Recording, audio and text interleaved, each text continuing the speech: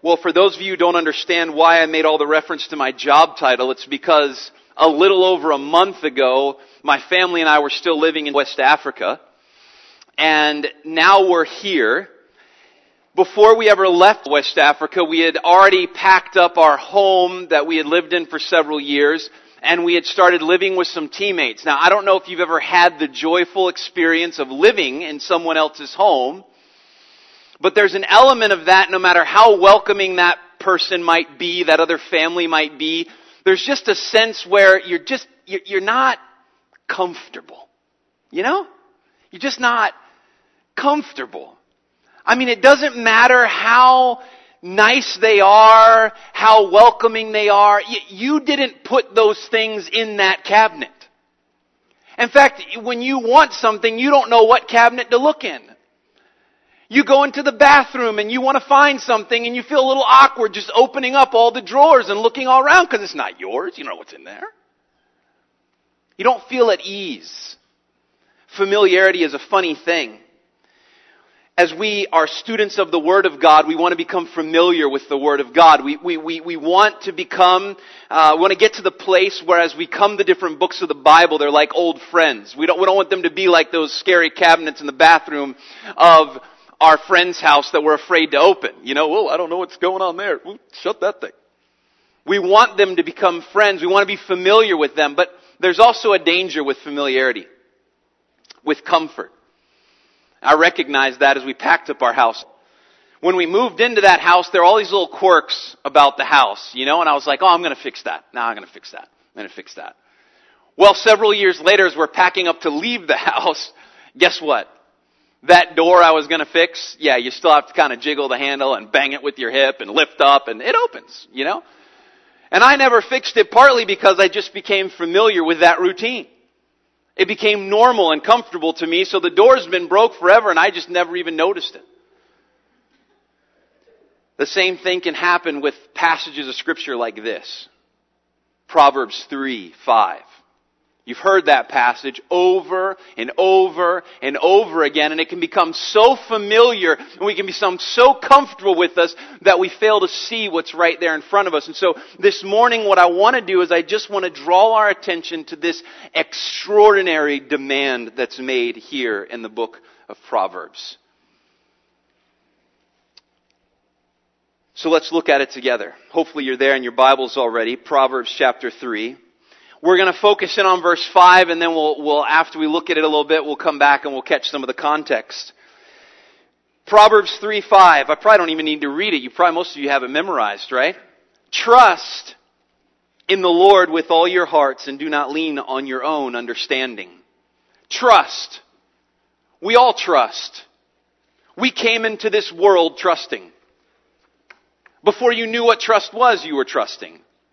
When you were born as a child, you had to trust someone. You were incapable of taking care of yourself. All of us trust. If you didn't trust anyone today, you wouldn't be here. If you trusted no one or nothing, you would not have gotten behind the wheel of a car. Some of you might even have let your children drive, which is even scarier. But you would not have gotten in behind the wheel of a car that you didn't make and drive that car down a road, and when you get here to Corinth Road, you get to a place where the only thing separating you and oncoming traffic are two little yellow lines that say, don't come over here. That takes trust. You go out to eat, you don't know who made that food. Sometimes you eat it and you're reminded you don't know who made that food. But you're trusting. You worked this week, at least some of you worked this week. And you probably didn't get paid this week. Or you're going to work next week and you're not going to get paid right away. And what are you doing? You're working and you're trusting that when payday comes, your boss isn't going to be like, money. Who really needs it? No, you're trusting that you're working and then they're going to pay you when the time comes. The world functions on trust. And even in this day and time when there's a portion of the world that wants to tell us that we can kind of erase trust from our understanding and we can live with this 100% scientific certainty, right? You can get to this place in your life where you don't need to trust anything. Everything can be proven. Well, even that in of itself is a huge assumption. It takes a lot of trust to get there. When I think about trust, I think there are two key things, and they come out in this verse. Two key things when we think about trust. One is the quantity. The quantity. How much am I being asked to trust? And the second is the object of that trust. You with me? Anybody with me? Okay, good. Quantity and the object. If I asked you who you would trust with 50 cents, the list is probably pretty long, right? I mean, if I said, give somebody 50 cents and expect that tomorrow they're going to come back and give you that 50 cents, the list is probably pretty long. Now, you might not call that trust. You might call it, risk-taking. I don't know. You're willing to risk 50 cents, but you get what I'm saying. You'd trust a lot of people with 50 cents. What about $500? That list shrink a little bit? The quantity, the amount that we're asked to trust, impacts how difficult it is to trust. People that I might trust with a pet, I'm not going to trust with my children. Now, for some of you, it might be reversed. People that you trust with your children, you might not trust with your pets, but we'll leave that for another discussion. So when we look at Proverbs chapter 3, verse 5, it says, trust in the Lord with what? With all. That's the first little word that we come to, all. All gives us our reference of quantity, right? If it's all of something, it's the totality of something. So all isn't just an amount, though, it's also exclusivity. Right? So when that pimple-faced boy is sitting there in the restaurant, googly-eyed, staring into the eyes of the girl across the table, and he says to her, baby, I love you with all my heart. He's not just talking about the quantity of his love, but he's saying, all of my heart is exclusively what? Yours. It's for you. So we look here at Proverbs, and this is what the demand tells us. It says to trust in the Lord with all. Absolutely all. So it's the total amount, and it's exclusively on this one thing. There's no hedging our bets here. There's no, okay, well, I'll trust here and I'll trust a little over there too. No, it's all completely. And notice what it is that we're trusting all. It doesn't say money. It doesn't say time. What does it say? Our heart. Now, that's an interesting thing because probably the illustration that I just used does not help in understanding what is meant by heart there. When we think of heart, I don't know, we think Valentine's Day, we think mushy stuff, emotions, right?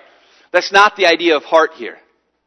Heart in the Old Testament, heart as in this context, which is, as we'll see in a little bit, a father giving instruction to his son back in the Old Testament times of Israel, he would not have understood gushy-mushy emotions.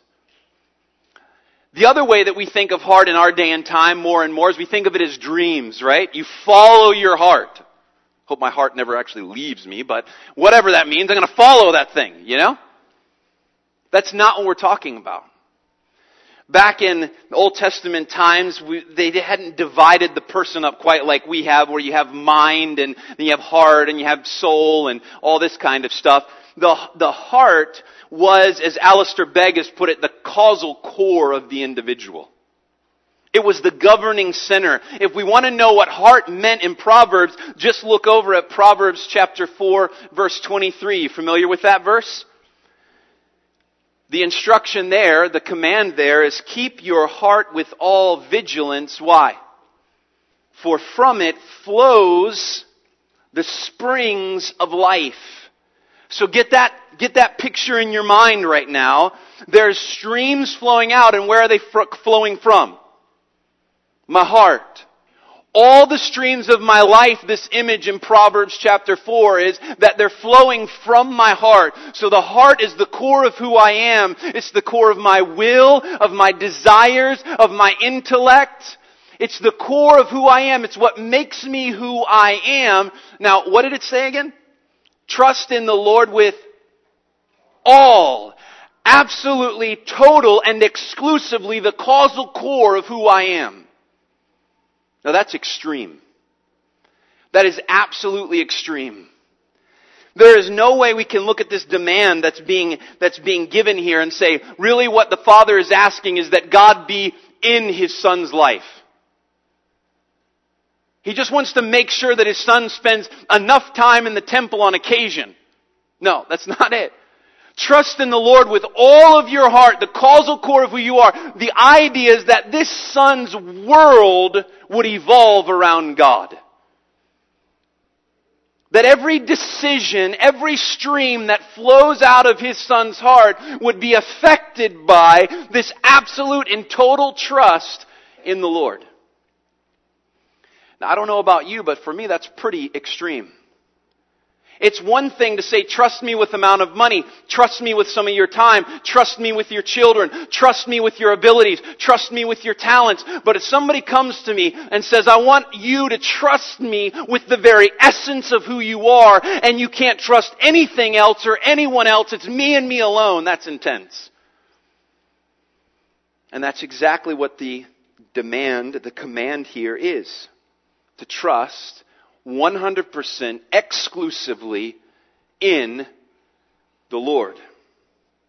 Right? Because that's the object. We kind of passed over that part. But those were the two things we talked about. The quantity, so the quantity can't get higher. It's all exclusively, completely the causal core of who I am. That's what's being asked. Now we got to ask about the object. Because if you're going to ask me to trust at that level, and I'm not going to diminish that, because that's part of what I think we do with this verse. What God really wants, He just wants to be first in my life. No. He wants to be the center of your life. He wants me to trust Him with Sundays. No. He wants me to tithe to Him 10%. No, He wants you to trust Him with all of your finances. The core. Now, if that level of trust is being demanded, then the object becomes extremely important. So we come back to this simple trust in the Lord. Now, in order to understand the way this would have been heard, the way this Jewish boy would have heard it, we need to go back and we need to catch our context now. So let your eyes go back up to verse 1 of chapter 3. And we see there what I've been referring to. My son. Now don't freak out or anything. This doesn't exclude daughters and it doesn't exclude adults. It's just speaking to us of the context. Best we understand, this would have been used father-son instruction, or have been used for a group of boys that were together. And fathers in the community would have been giving this instruction to these boys. But these teachings apply all the same. My son, do not forget my teachings, but let your heart keep my commandments. Now we have two things there, teachings and commandments. Now if we just take those two words by themselves, in the mind of this Jewish boy, it would have run straight to the law of God.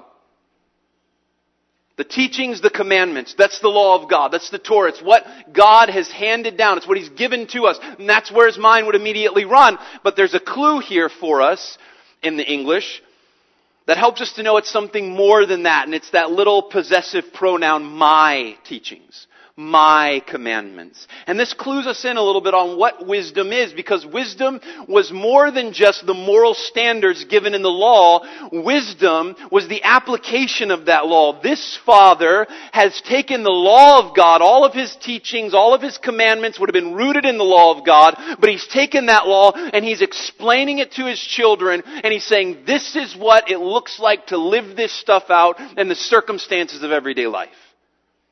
Okay? You with me? So he's saying, what about that? One, don't forget, which is the idea of forsake. Forgetting is the first step in forsaking. Don't forsake, don't forget these things. Don't forget my teachings. But instead of forgetting, what is he to do? But let your heart, now that's interesting. Here again, we've got this heart thing going on, right? We are already with heart. Here it is in verse 1, heart. But let your heart keep my commands. Now, the idea there of keeping, I think, is really the idea of observing. It's not like guarding away, locking away in a dungeon or something. It's the idea of obeying. From your heart, remember the heart, the causal core of who I am, I want you to keep my commandments. So this is not behavior modification here. The father's not just saying, I want a well-behaved child. Be good. What he wants is for obedience to come from the heart to these commandments. So let's keep going. Verse 2 tells us some benefits of that. For length of days, verse 2 says, and years of life and peace they will add to you. Now again, we get to these things in Proverbs. This is where it's easy to just pump in our own thoughts of what that means. But we have to leave our mind in the book of Proverbs and let it tell us what that means. Now, maybe when you hear that, your mind connects with Deuteronomy 5:16, the fifth commandment. That was given in the law, right? That children obey their parents. That's the commandment. And what's the promise? This is almost the exact promise that's given. Now, is that to say that if I obey my mom and dad today, like I just added on a year to my life? I was good for an hour. Does that give me a day? Does it give me like 5 minutes? How much longer will my life be? That's not the idea at all.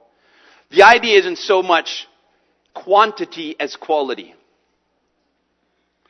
An extended life of misery and bitterness without peace is not a blessing. It's torture. But an extended life full of peace, lived in wisdom, days spent that way, that's a true blessing. So I think what the Father has in mind isn't so much a length of days, as in number or hours, but really living those days. We've all had that happen to us. We might not want to admit it today, but we've had days where we go, wow, I just kind of blew that one. There will be less of those. If you keep my commandments, if you guard my teachings, you're going to have peace in life. Then we come to verse 3, and this is so key. Let not steadfast love and faithfulness forsake you. Bind them around your neck, write them on the tablet of your heart. Now our eyes just kind of run right past, let not steadfast love and faithfulness. We just kind of right past that. We don't even really talk that way. But in the mind of this Father, and in the mind of this Son, the moment they hear steadfast love and faithfulness, I guarantee you their mind is going to go one place. And that's to God. To the covenant-keeping God of Israel. Why is that? Because it was these very attributes with which God had revealed Himself over and over and over again to Israel. In the Old Testament, this description of steadfast love and faithfulness is used more of God than of anyone else.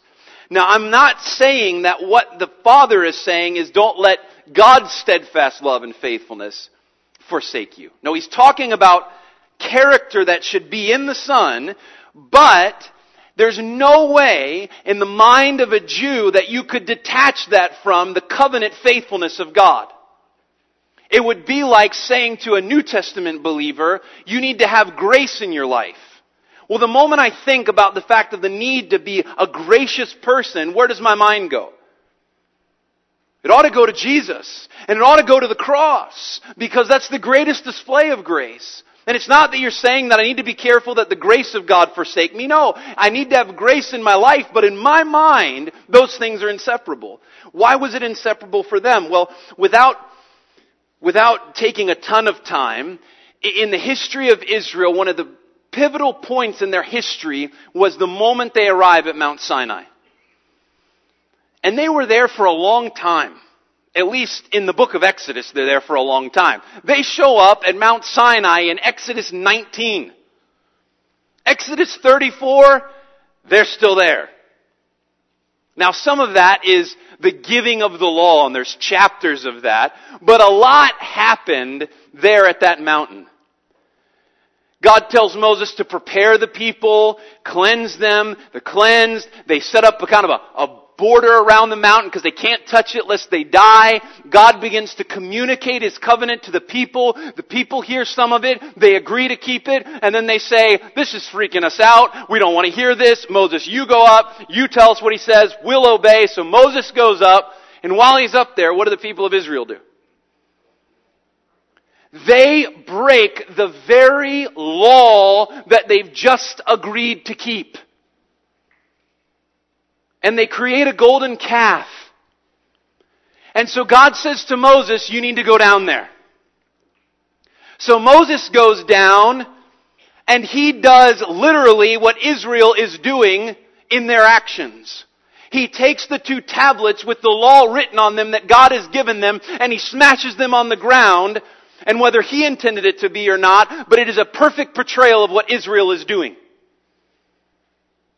Then there's judgment. Then Moses intercedes in the tent of meeting for them and pleads for them. And then God calls Moses back up the mountain to give him the law again.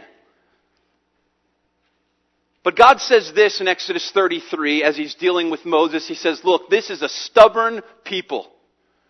And I'm not going to send my presence with them because I'm afraid I'll consume them. So you go on, Moses. You go on, you lead the people, I'll send my angel before you, I'll give you the land. So God essentially says, I'll fulfill my promises, but I'm not going. You know what Moses says? No way. God, if you're not going, don't make us leave this place. It is your presence that makes us unique among the nations. Do not send us from this place if you won't go. Now this is Moses who has seen a burning bush. This is Moses who has spoken with God and heard an audible voice. This is Moses who walked up on the mountain that's shaking and there's thunder and there's fire and all this. This is Moses who's seen the plagues. Moses who's seen the parting of the Red Sea. And this Moses at the end of Exodus 33, you know what he wants?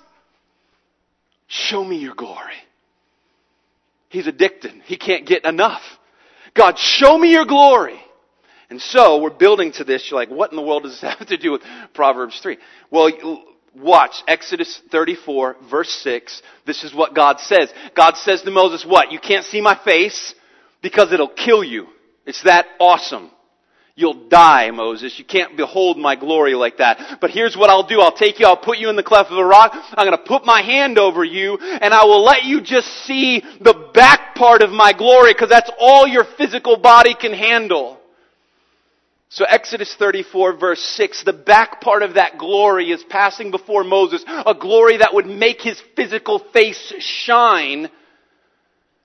And this is what God declares. The Lord passed before him and proclaimed, the Lord, a God merciful and gracious, slow to anger, and abounding in what?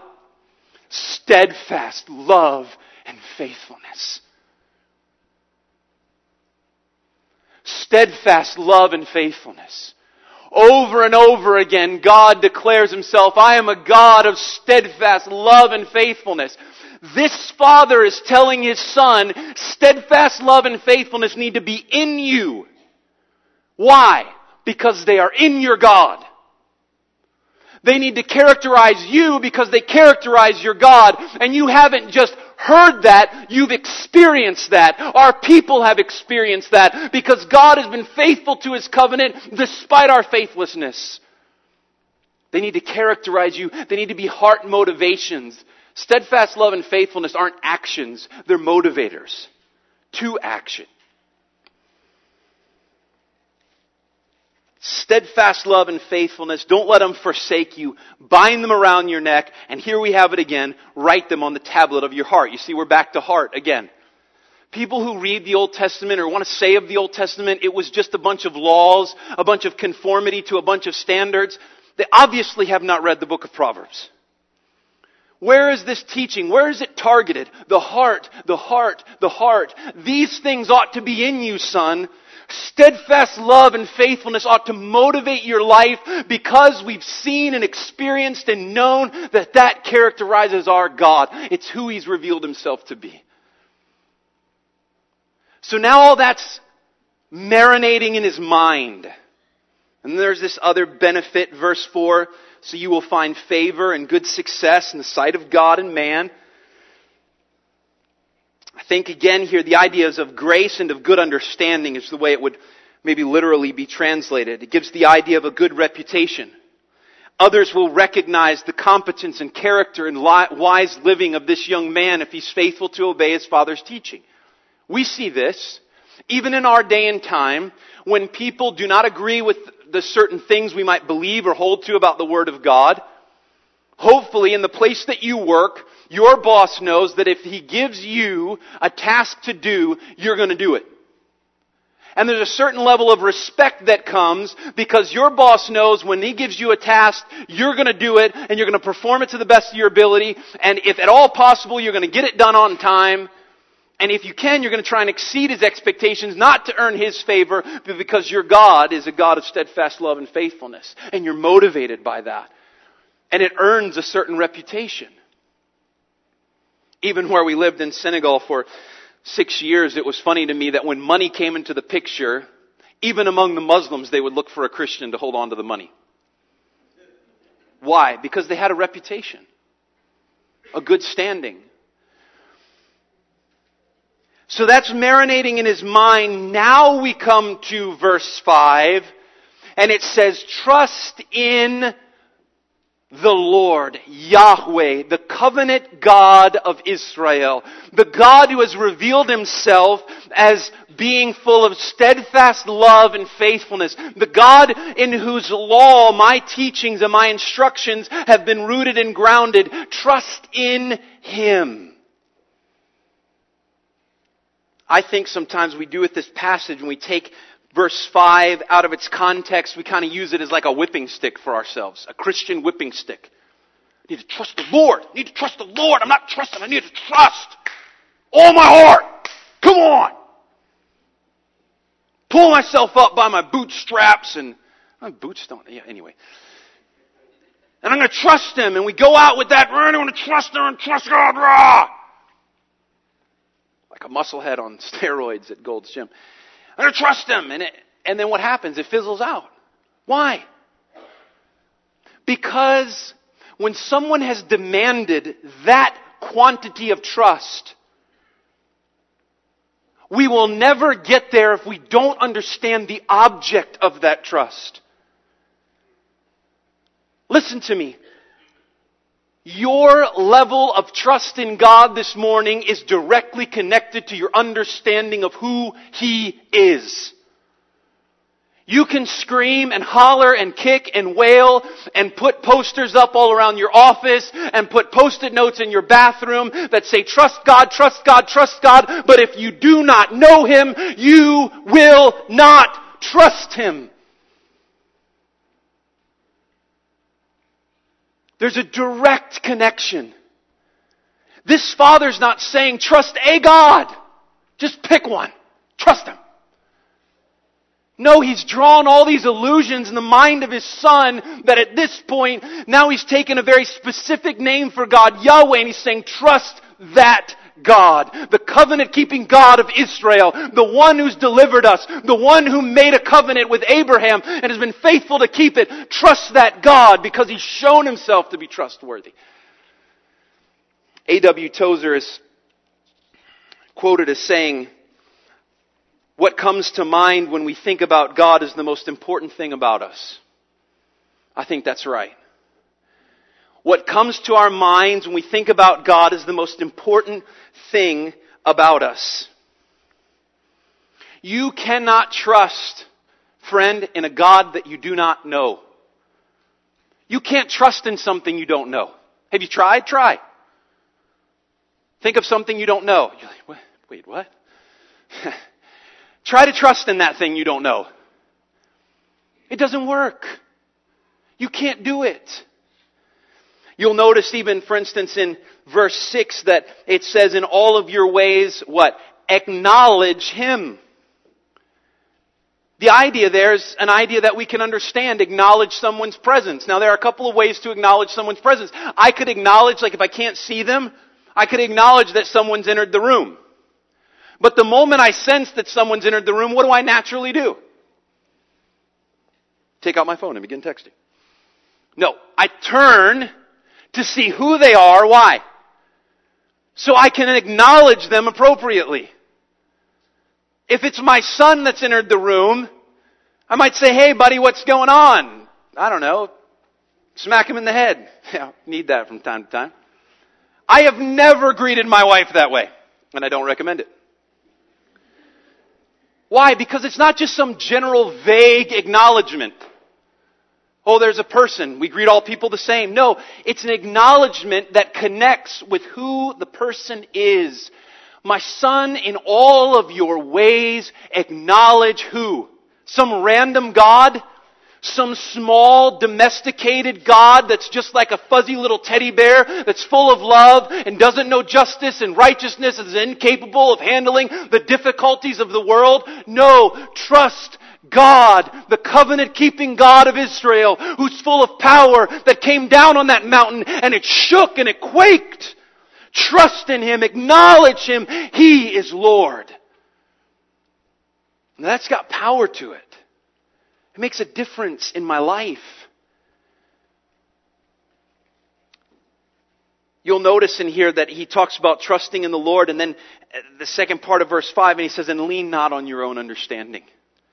Now, for some reason, in my mind for so long, I just kind of divorced that from the first part of the verse. Later on, he talks about my own wisdom, your own wisdom.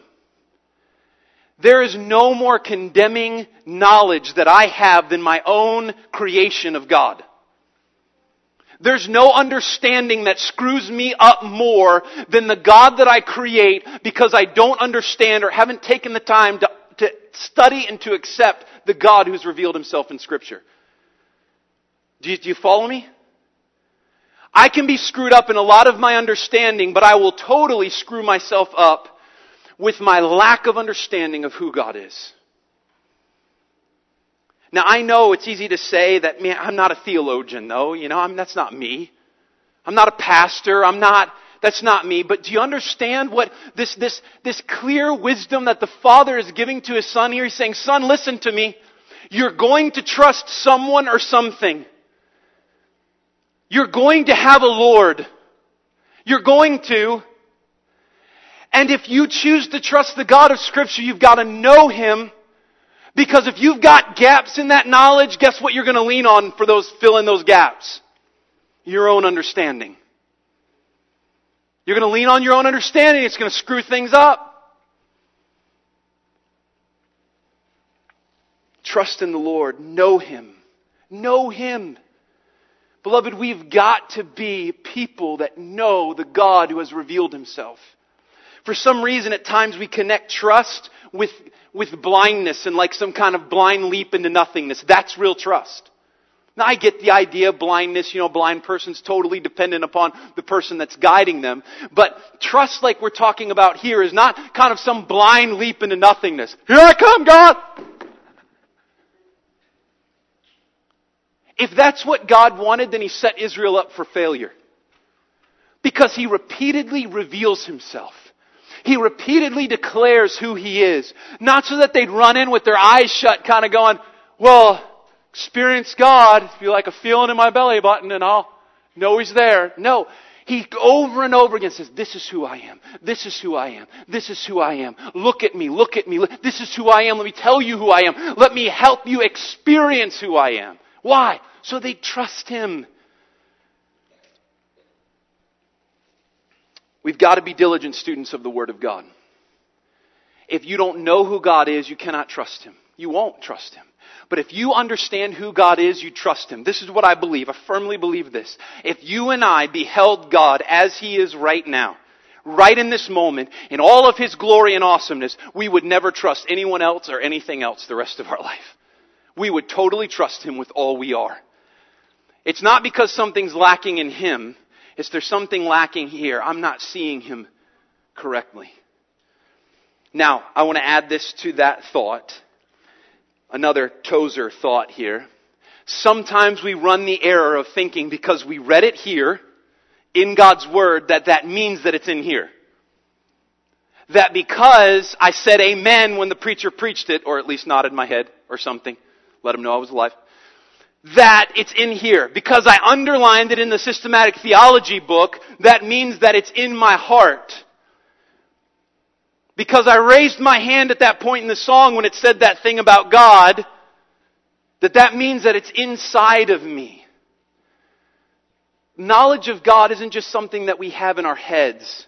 And when you look at the history of Israel, God never intended for Israel just to know about Him, but to experience Him in their lives. Now we experience God in two key ways. One is the work of the Holy Spirit. He takes the Word of God and He illuminates it to us and He burns it deep into our souls, into that causal core of who we are. But the other is experience. As we've studied through the book of Proverbs with the young people, we've entitled it Eat Honey. And the reason we've entitled it Eat Honey is because in Proverbs 24 verses 13 and 14, there's this great proverb where the father says to the son, eat honey. And I figured that would get a lot of the guys, so we went with that. Eat honey, right? He doesn't say study honey. He doesn't say do an internet search on honey. He doesn't say survey a bunch of people about honey, take an opinion poll on honey, ask people about honey. He says eat honey. Stick it in your mouth. Taste the sweetness of honey. Because in the moment that you taste it for yourself, all of the study that you could possibly do, the knowledge that you gain in that moment of experience will surpass all of that. Because you've tasted it for yourself. Now you're not needing, so you don't need someone else to tell you that honey is sweet. You know it's sweet. It's touched your own tongue. And then he says, so is wisdom to the soul. Not comprehended here. The book of Proverbs isn't a book where you read it and you walk away and you go, whoa, I'm wise now. Study Proverbs. It's got to get in here. And it does that through experience.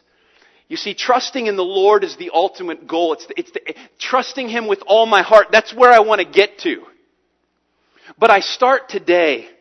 Did you notice that in the passage he talks about trusting and acknowledging Him in all your ways and your paths? Now what's the idea there? A way and a path. Well, obviously it's direction in life. And please don't be confused when he says that if we trust in the Lord with all our heart and we don't lean on our understanding and in all our ways we acknowledge Him, He will make our paths straight. That what he's saying is if we trust Him with everything, everything will become smooth and easy in our life. No, that's not the case. What he's saying is that if you trust in the Lord, those major questions of life will be answered for you. Those major questions of life that so many people are still asking and wondering about. Why am I here? How the heck did I get here? Why am I here? And where in the world am I going? As I trust in the Lord and I understand who He is, those major questions, what we would call part of our worldview, those questions are filled in. And now I know who I am. I know where I came from. And by God's grace, I know where I'm going. And it doesn't mean that it tells me exactly what job to pick, exactly what person to marry, exactly what to do with the rest of my afternoon when the bald guy on stage stops screaming at me. It doesn't say all of that, but it helps me to fill in the major questions of my life, and the paths of life become straighter. But they're paths. They're not doorways. A doorway you open, you walk in. Boom, I'm there. It's done. Sometimes that's what we want to do with trusting the Lord. We want it to be a doorway. Open the door of trust, walk in, close it behind me, boom, I'm in. Trusting God. Done. Never have to worry about it again. It's not how it works. How do you get down a path? You walk one step in front of the next, in front of the next. Over and over again, this image is used in Proverbs of paths and ways. Why?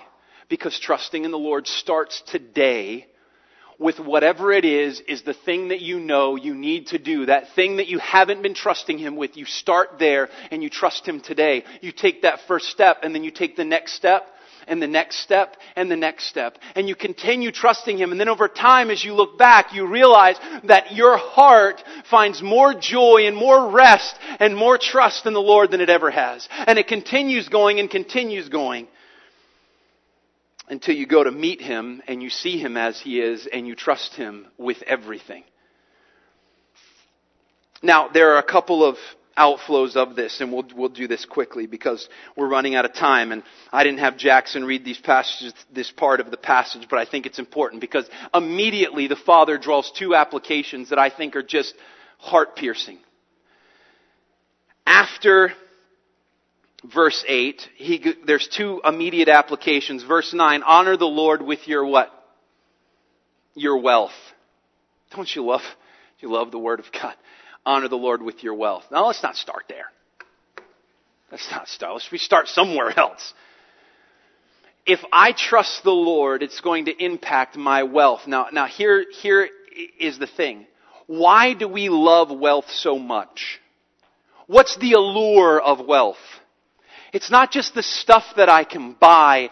It's the lie that wealth gives me, that with wealth I can control the circumstances of my life. Wealth tells me that if I have enough money and my car breaks down, I don't want that circumstance. I don't want my life over there. And if I have enough money, I just fix the car or I buy a new one and I line my circumstances back up where they're supposed to be again. Somebody gets sick in my family. Well, I've got a really big health insurance plan because I got a lot of money. I get the best doctors. I get it worked out and I get all those circumstances, all those little duckling circumstances back in their little row to waddle behind me where they're supposed to be. And it's a lie. How many extremely wealthy people have we seen live lives of misery because they can't keep the circumstances of their life where they want to? And even if they get them there, they can't keep them there. For someone who trusts in the Lord, which is the beginning of wisdom, that core part of wisdom, the fear of the Lord, you begin trusting the Lord and you begin growing in wisdom. And you know what wisdom says? Wisdom has nothing to do with controlling your circumstances. Wisdom comes in and says you don't need to control your circumstances. God controls them and He's going to give you the skill to live well no matter what happens. So let what circumstances might come. Because I've got the skill to live well no matter what happens. I don't need wealth to kind of control everything. Now I can take my wealth and I can use it as a means to honor the Lord. Why? Because I don't have to cling to it anymore.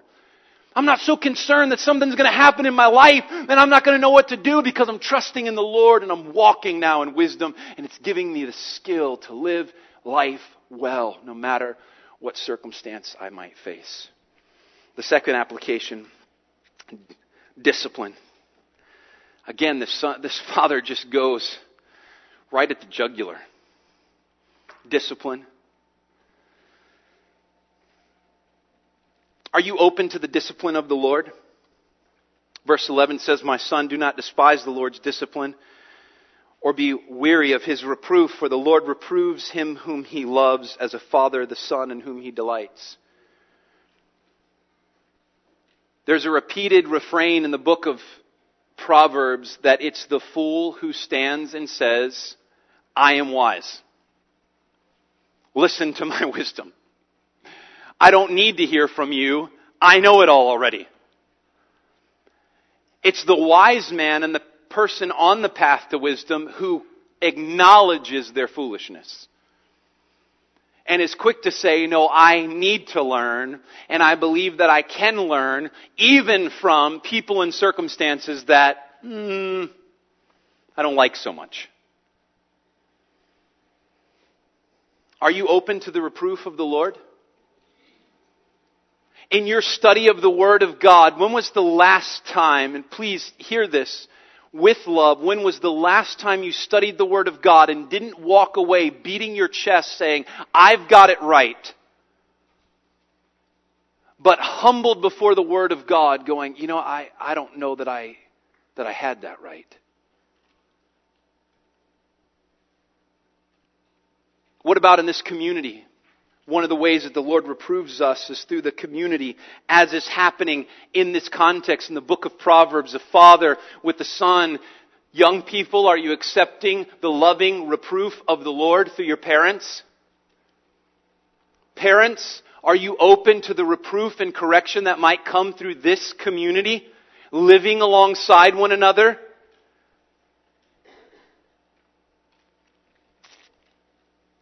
Trust in the Lord with all of your heart. Lean not on your own understanding. In all your ways acknowledge Him and He will direct your paths. He will make them straight. He asks for everything. And He can because of who He is. When we understand the God who's made this extraordinary demand through this Father to His Son, we realize that it's not just an extraordinary demand, but it's an amazing opportunity to spend life trusting Him. May by the grace of God we do that. Take that next step today in our trust of Him. Let's pray together. Father, I thank You for Your word that does lovingly come in and reprove and correct us. I thank You for the fact that in Your word You reveal to us who You are, so that we're not left to just try and blindly trust some God out there. But we can know who You are. We can know who You've revealed Yourself to be. I pray, Father, that today You would help us to take that next step in trusting You. That we'd get to that place where we're trusting You with all of our hearts, and in no way leaning on our own understanding, but in all of our ways we're acknowledging You and seeing You make our paths straight. We pray this in Christ's name. Amen.